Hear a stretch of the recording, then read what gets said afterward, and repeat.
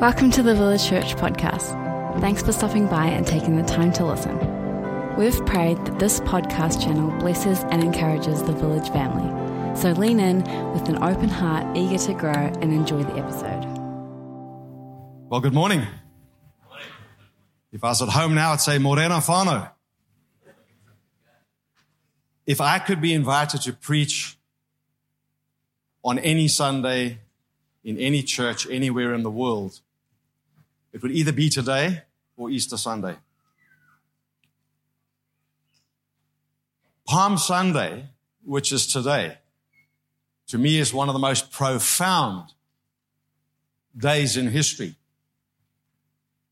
And it's my honor and privilege this morning to share from the Word the story around Palm Sunday. I've prayed into this morning. I've prepped the Word. I'm ready to fire. I'm ready to go. I really am. And I hope you're ready to go as well. The Spirit of the living God is here this morning. And He's looking for fertile soil to plant the seed of His Word. Amen? And I believe that whenever we get together as brothers and sisters in Christ, we shouldn't be in that mode where we're going to just take down 3 points in a sermon in our notebooks and then we're going to go home and eat our chicken or whatever it is you got for lunch and the day just carries on as if nothing's actually happened. There is the possibility this morning that the Spirit of the living God could take the Word of the living God and implant it into your very need and situation and bear fruit right here in this auditorium this morning. Amen? We have an unchanging King and who has an unshakable kingdom. And if ever we need an unchanging King in our lives with an unshakable kingdom, it is in this very shaky world that we live in right now. And He is the same yesterday, today, and forever. He does not change. He does not waver. He is who He is, and He never changes. Amen? And if He healed the sick back then, He heals the sick today, regardless of your theology. Amen? Are you with me? And He will break through when there's an atmosphere of faith, where there is faith soil that is ready to receive the Word. It's amazing what the Spirit of God actually does to the glory of Jesus Christ. Amen. There are two kinds of environment we can have this morning. We can have a Nazareth environment where, because of their over-familiarity and their lack of faith, Jesus could only lay His hands on a few sick and they got healed. Or we can have a Gennesaret culture when we gather together. And so Jesus moved from Nazareth to Gennesaret, and when He went to Gennesaret, they heard that He was coming. They left all the theologians back there. They knew that He was coming and they ran through the countryside and they brought all the sick and all the lame. And it says that when Jesus entered Gennesaret, the region of Gennesaret, He healed everyone. And we've got to learn to establish in our own lives and in our own gatherings, in our own whānau, a Gennesaret culture where anything is possible because the living God, the Holy Spirit is here this morning. Amen. Today is Palm Sunday. I love teaching about Palm Sunday. And so we're going to learn this morning. I'm going to slow down because I feel I want to explode. I'm going to slow down. We're going to get to God's Word. We're going to read the account of Palm Sunday from the Gospel of Matthew chapter 21 and Luke chapter 19. We're going to get into the Word. But do you know that behind every story there's a backstory? And so I have to pause a little before we launch into Matthew 21 and Luke 19. I've got to give you a quick backstory so that when we read the account of the triumphal entry, we will know the significance of what took place 2,000 years ago when the God-man, the Lamb of God, who takes away the sin of the world, rode on the back of a donkey into Jerusalem. It's more than just cartoons for Sunday school. There was one of the most profound events outside of the cross that was taking place on Palm Sunday. Are you ready for the Word this morning? Amen. I want to invite you. This is a little bit weird. You might find this weird. But you know, the Spirit of God can heal you of your sickness and your disease where you are seated.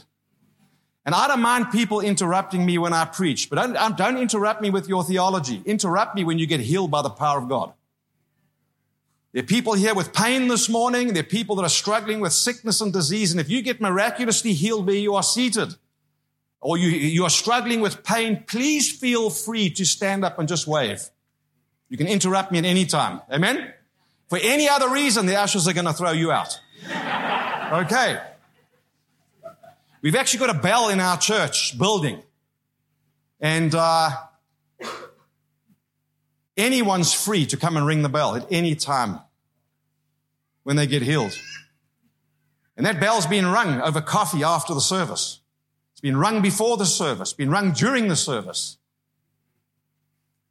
Maybe the Spirit of God wants you to ring your bell by shaking your hand this morning. Amen. Cool. The backstory of the triumphal entry. I'm going to read this pretty quickly, but I want to show you something of the backstory before we read about the triumphal entry. In Psalm 118, for those taking notes, from verses 24 to 29. Psalm 118, verses 24 to 29. I'm going to go quickly through this to give you some of the backstory, and then we're going to get into the account in the Gospel of Matthew.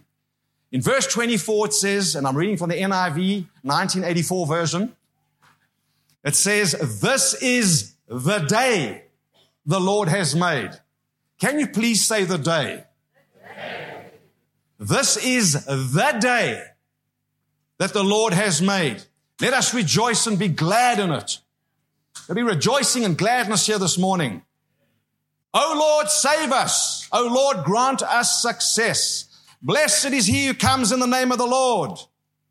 From the house of the Lord we bless you.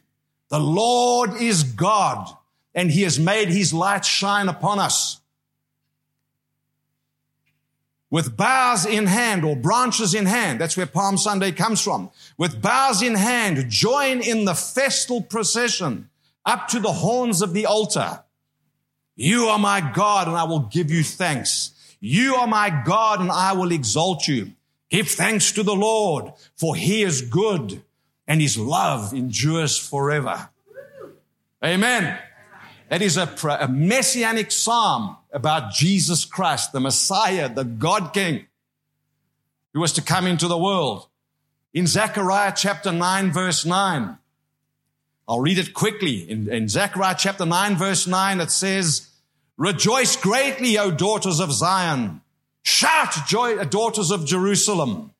See, your king comes to you, righteous and having salvation, gentle and riding on a donkey, on a colt, the foal of a donkey." Wow. What an incredible prophecy. Amen. Then Daniel chapter 9. I'm going to just hover here a little. This freaks me out, Daniel chapter 9. It's incredible. Daniel chapter 9, verse 25. I bumped into one of the Paul Cody boys last Saturday at the viaduct in Auckland, and he was running around with a couple of other people. He had his iPad with him, and I saw him, and I said, "What are you doing?" He says, "No, we're treasure hunting." It was like a form of orienteering where you get given coordinates and things to direct you to a prize. And that's what this passage in Daniel chapter 9 is all about. It's an awesome passage. Listen to this. Verse 20. Well, in verse 1 to 4 of Daniel 9, let me read it to you very quickly. You there? I don't hear pages anymore. I hope you're not on the internet. In fact, we're going to actually read from verse 25. In Daniel chapter 9, from verse 1, Daniel the prophet, he's actually reading the scroll of Jeremiah. And he suddenly realizes he's reading the scroll of Jeremiah, this prophet Daniel, and he realizes that the 70-year prophesied captivity in Babylon has actually come to an end.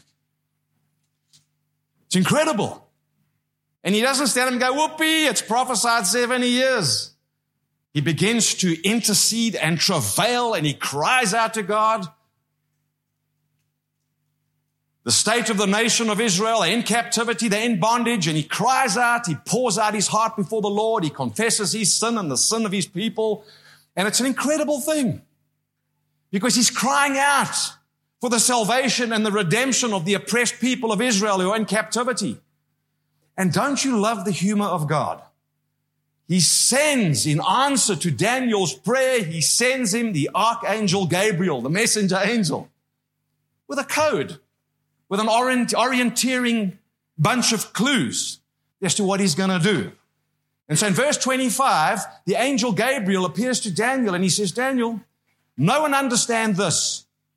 From the issuing of the decree to restore and rebuild Jerusalem until the anointed one, the NIV says ruler, but it's actually king. Until the king or the anointed one comes, there'll be 7 sevens and 62 sevens.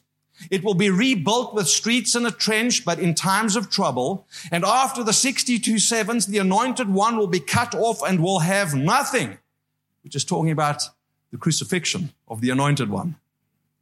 The end will come like a flood. War will continue until the end, and desolations have been decreed.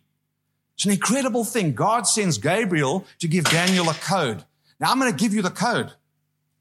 The 7 times 7s and the 62 times 7s. What on earth is actually being said here? I haven't got time to unpack it this morning, but I'm indebted to Sir Robert Anderson, who was the head of Scotland Yard in the 1800s. He wrote a book called The Coming Prince. And I'm sure in reading this book, he actually decodes what this formula actually is. It's profound. Listen to this. What he is saying is that from the issuing of the decree, as it says here, to rebuild Jerusalem. Now we know that very date because it's in the book of Nehemiah. Artaxerxes Longimanus gave an instruction that they could rebuild Jerusalem, and the book of Nehemiah gives us the exact date. Just remember that. You with me? Which was the 14th of March, 445 BC. Just track with me. On the 14th of March, 445 BC, according to Nehemiah chapter 2, Artaxerxes Longimanus gave the decree to rebuild Jerusalem. So what is Gabriel saying to Daniel? You see, Jews speak of weeks of days, weeks of weeks, and weeks of years. And so what Gabriel was actually saying to Daniel was that from the 14th of March, 445 BC, there will be the passing of exactly 173,880 days. 173,880 days later, the Father in heaven was going to reveal to the world His one and only Son, the King of all kings and the Lord of all lords. Profound. The calendar back then was not 365 days in a year, it was 360. This is incredible. Now, I want you to just remember that because we're going to go and read the account of the triumphal entry. 14th of March, 445 BC, 173,880 days later, we have Palm Sunday. Woo! We have Palm Sunday. The 10th of Nisan or the 6th of April, 32 AD. And we're going to read in the triumphal entry when Jesus wept over Jerusalem. He said, "Oh, Jerusalem, Jerusalem, if only thou had have known of this day of thy visitation." And he held them accountable for not knowing that day. The first advent of the Son of God, the King of all kings, was actually a calendar date, a day. And that's why Jesus wept over Jerusalem, because he held the religious leaders in the nation accountable for missing his unveiling to the world. It was an exact day, the 6th of April, 32 AD. Wow. I love this day because it carries such significance. Amen.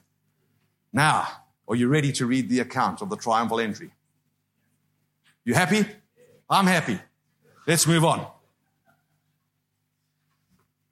Let's turn in our Bibles to Matthew chapter 21, please. Don't you love the Word of God?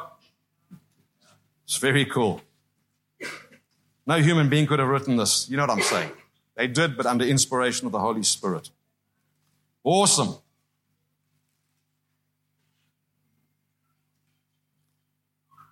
Matthew chapter 21, verse 1. As they approached Jerusalem and came to Bethpage on the Mount of Olives, Jesus sent 2 disciples, saying to them, "Go to the village ahead of you, and at once you will find a donkey tied there, with her colt by her side.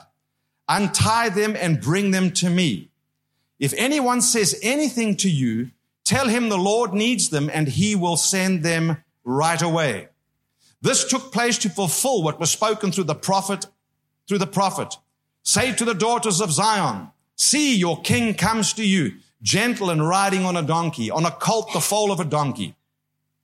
The disciples went and did as Jesus had instructed them. They brought the donkey and the colt. They placed their cloaks on them, and Jesus sat on them. A very large crowd spread their cloaks on the road, while others cut branches from the trees and spread them on the road. The crowds that went ahead of him and those that followed shouted, "Hosanna to the Son of David! Hosanna!" Psalm 118, the Messianic Psalm. Hosanna! Hosanna to the highest. Blessed is he who comes in the name of the Lord. In other words, God save us. The Savior of the world has been revealed. He has been unveiled. Up until that point, Jesus Christ prevented them from making him king. He even told the demons to keep quiet.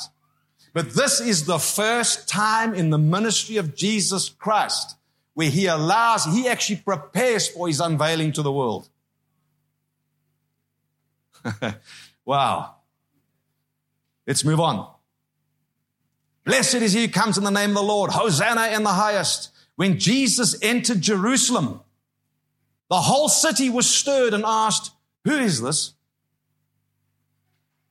Who is this?" The crowds answered, "This is Jesus, the prophet from Nazareth in Galilee." Jesus entered the temple area.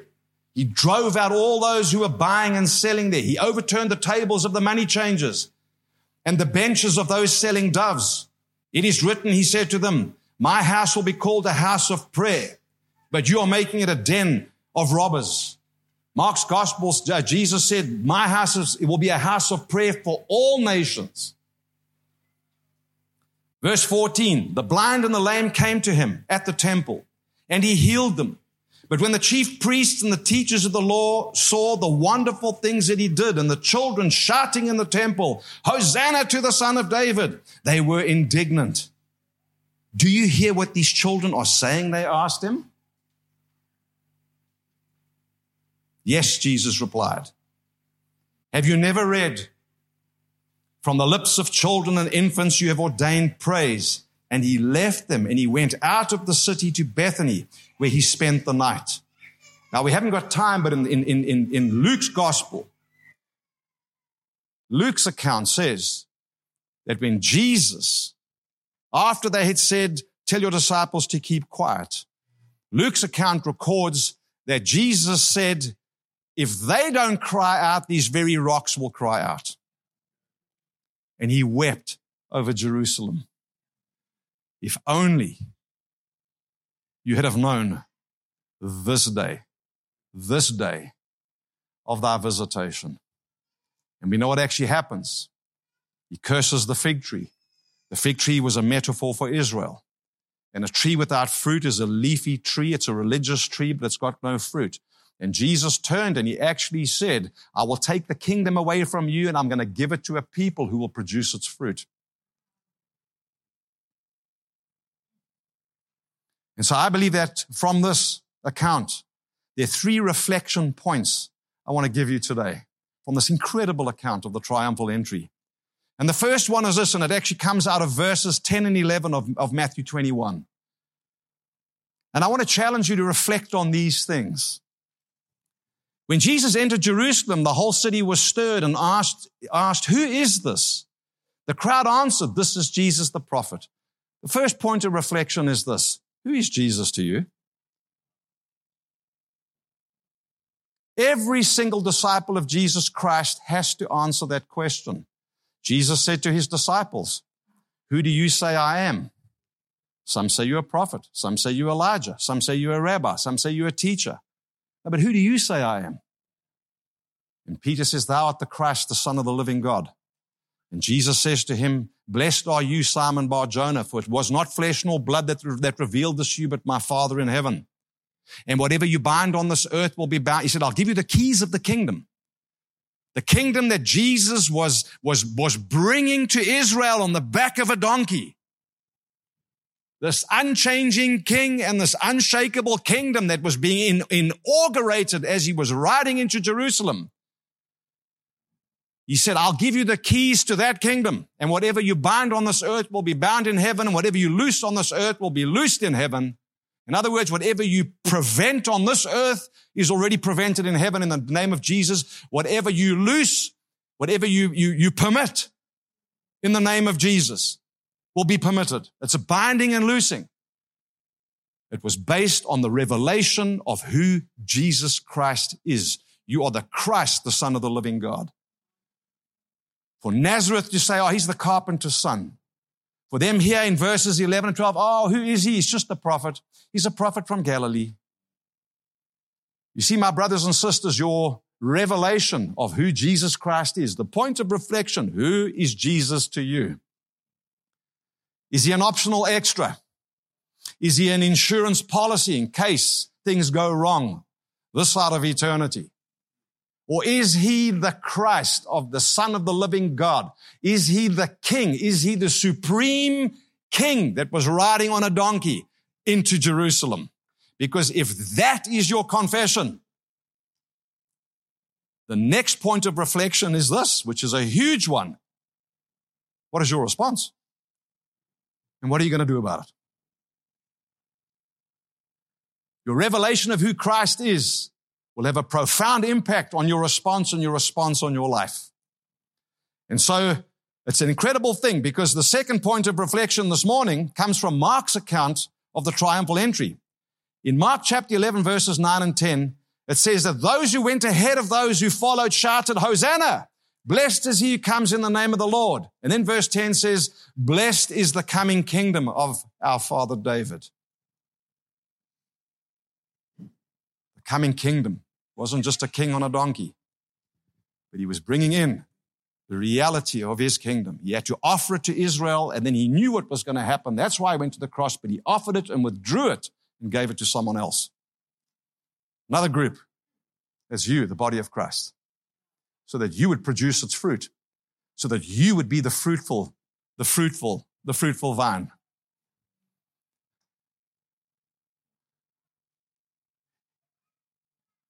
Matthew chapter 13.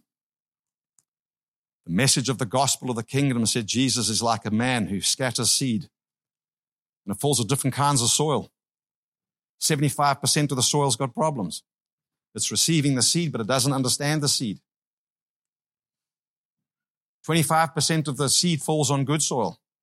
And Jesus actually says that the good soil stands for those who hear the message of the gospel of the kingdom. They receive it. They hear it, they acknowledge it, and they receive it. And you know what they do? They produce kingdom fruit, 30, 60, and 100-fold. He then tells them about a parable of wheat and weeds. And he tells them that this age, because I've withdrawn the kingdom, and I'm going to give the kingdom to the Gentiles and those who believe in him, and those who are going to produce its fruit. He says wheat. It's going to be a time period where the wheat and the weeds grow together. They didn't understand that parable, and they said, "Explain that parable to us." And so Jesus said this. He said, "The field is the world. The field is the world. And the sower is the Son of Man." That's Jesus Christ. And then he said the seed, the good seed. Can you say good seed? The good seed stands for the sons of the kingdom. And so the gospel message of the kingdom of God that is proclaimed is received by hearts that are good soil because they receive it and they understand it. Those who receive the message of the gospel of the kingdom of God become kingdom seed.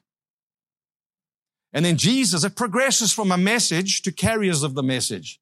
because the kingdom of God is within you. Amen?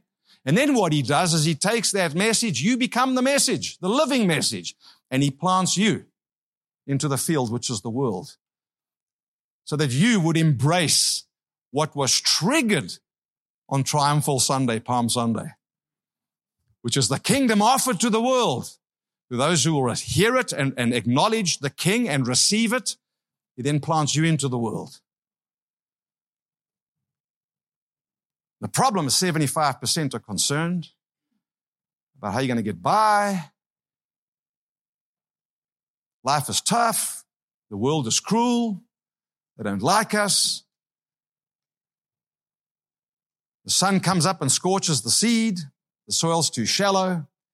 For those who receive, this triumphal entry Sunday is all about receiving. And receiving who he is. It's incredible. Reflection point number 3. Jesus goes into the temple. After he enters Jerusalem, he enters the temple. And so what does he do? He goes into the temple, and I love this. Oh, Jesus, gentle, meek, and mild, obviously takes some time. This is premeditated anger. And he fashions a whip. And he goes into the temple courts. And he boots over a few tables. And he begins to whip people.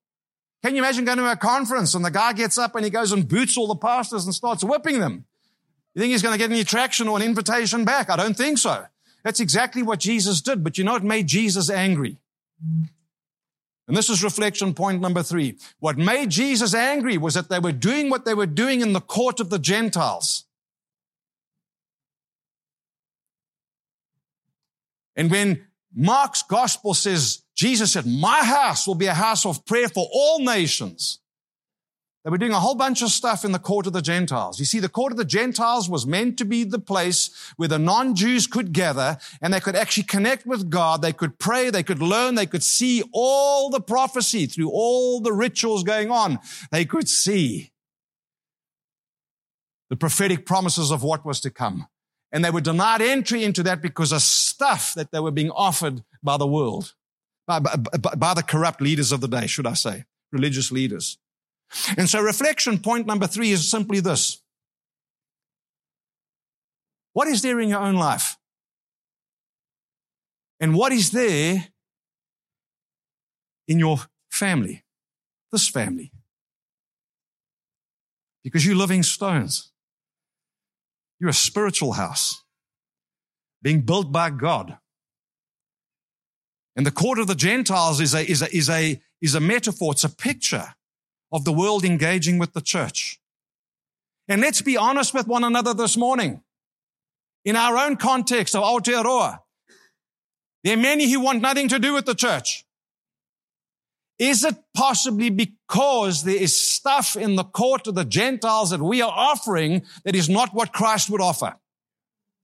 Are there sacred cows here this morning where you need to have a barbecue because there are things you are doing in your gatherings or things you are doing in your thinking and in your ecclesiology and your theology that prevents the LGBT community or this community or that, whatever it may be, from coming into the court of the Gentiles to seeing the truth and the power of the gospel of the kingdom of God?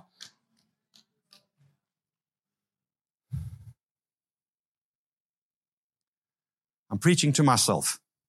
I lead a church.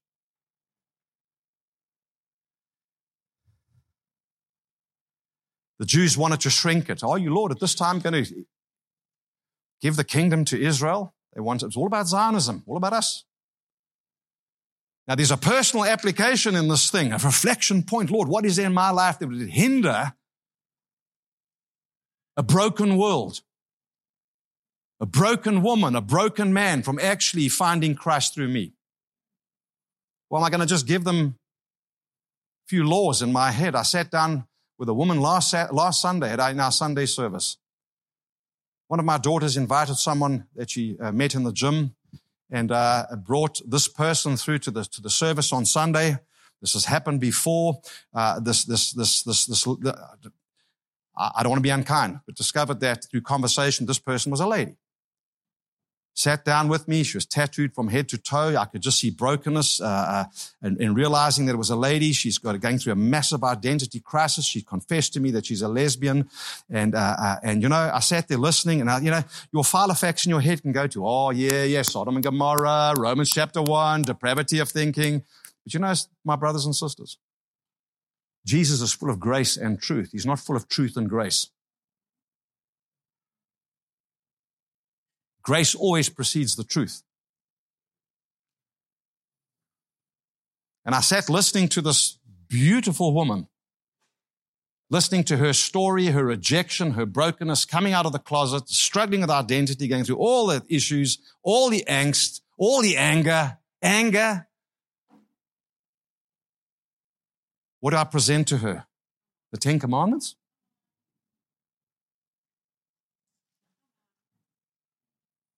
You see, there was humility in her heart and brokenness, and a bruised reed he will never break, and a smoldering wick he will never snuff out. He gives grace to the humble, but he resists the proud. What is in the court of the Gentiles of your life?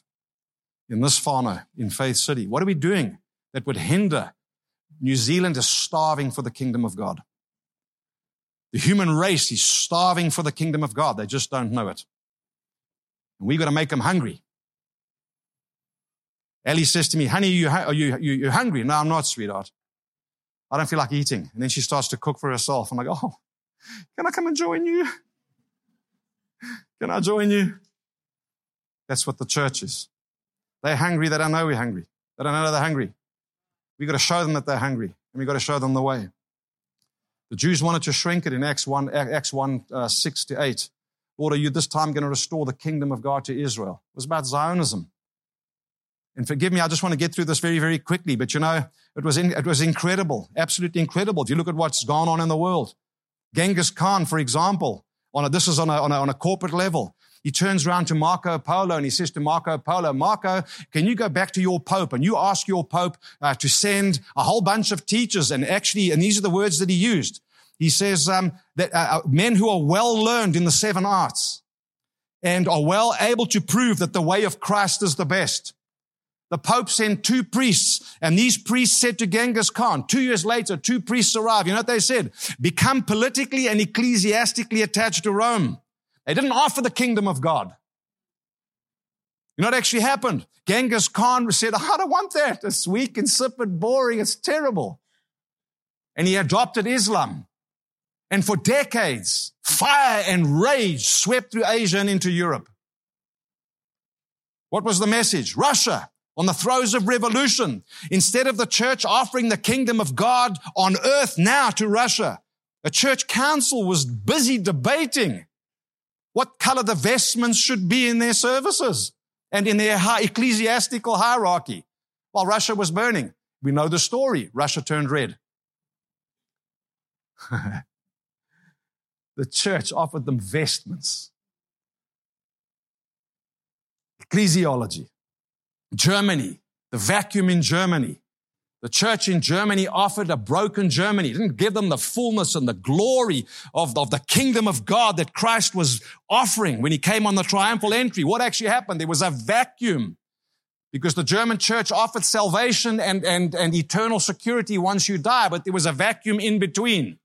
Jesus wanted the kingdom to come now and not yet, if you understand what I'm saying. And so what actually happened? The Germans, through Adolf Hitler, in a time of their crisis, we know the story. It's a terrible, terrible, terrible story. What has America done? America, through its own turmoil, offered the American dream. Offered the American dream. They put mammon as supreme. It's all about mammon as supreme. And so today, you wonder why the church is in such conflict and there's such raging against the church. Are we offering the gospel of the kingdom of God? Are we offering the gospel of the kingdom? Are we demonstrating the gospel of the kingdom? Are we a people who produce its fruit of righteousness and joy and peace and justice and mercy and power and wisdom and unity and love? Or are we debating over premillennialism, postmillennialism, Calvinism, Arminianism. And we are surrounding ourselves with our gurus who are building altars with stones of different orthodoxies and practices, and we're building these wonderful stones, and we got all these teachers. The church is not devoid of teachers who are building stone upon stone, stone upon stone, and building beautiful altars and discussing the altars, and are completely blind to the fact there's no fire on the altar that's being built.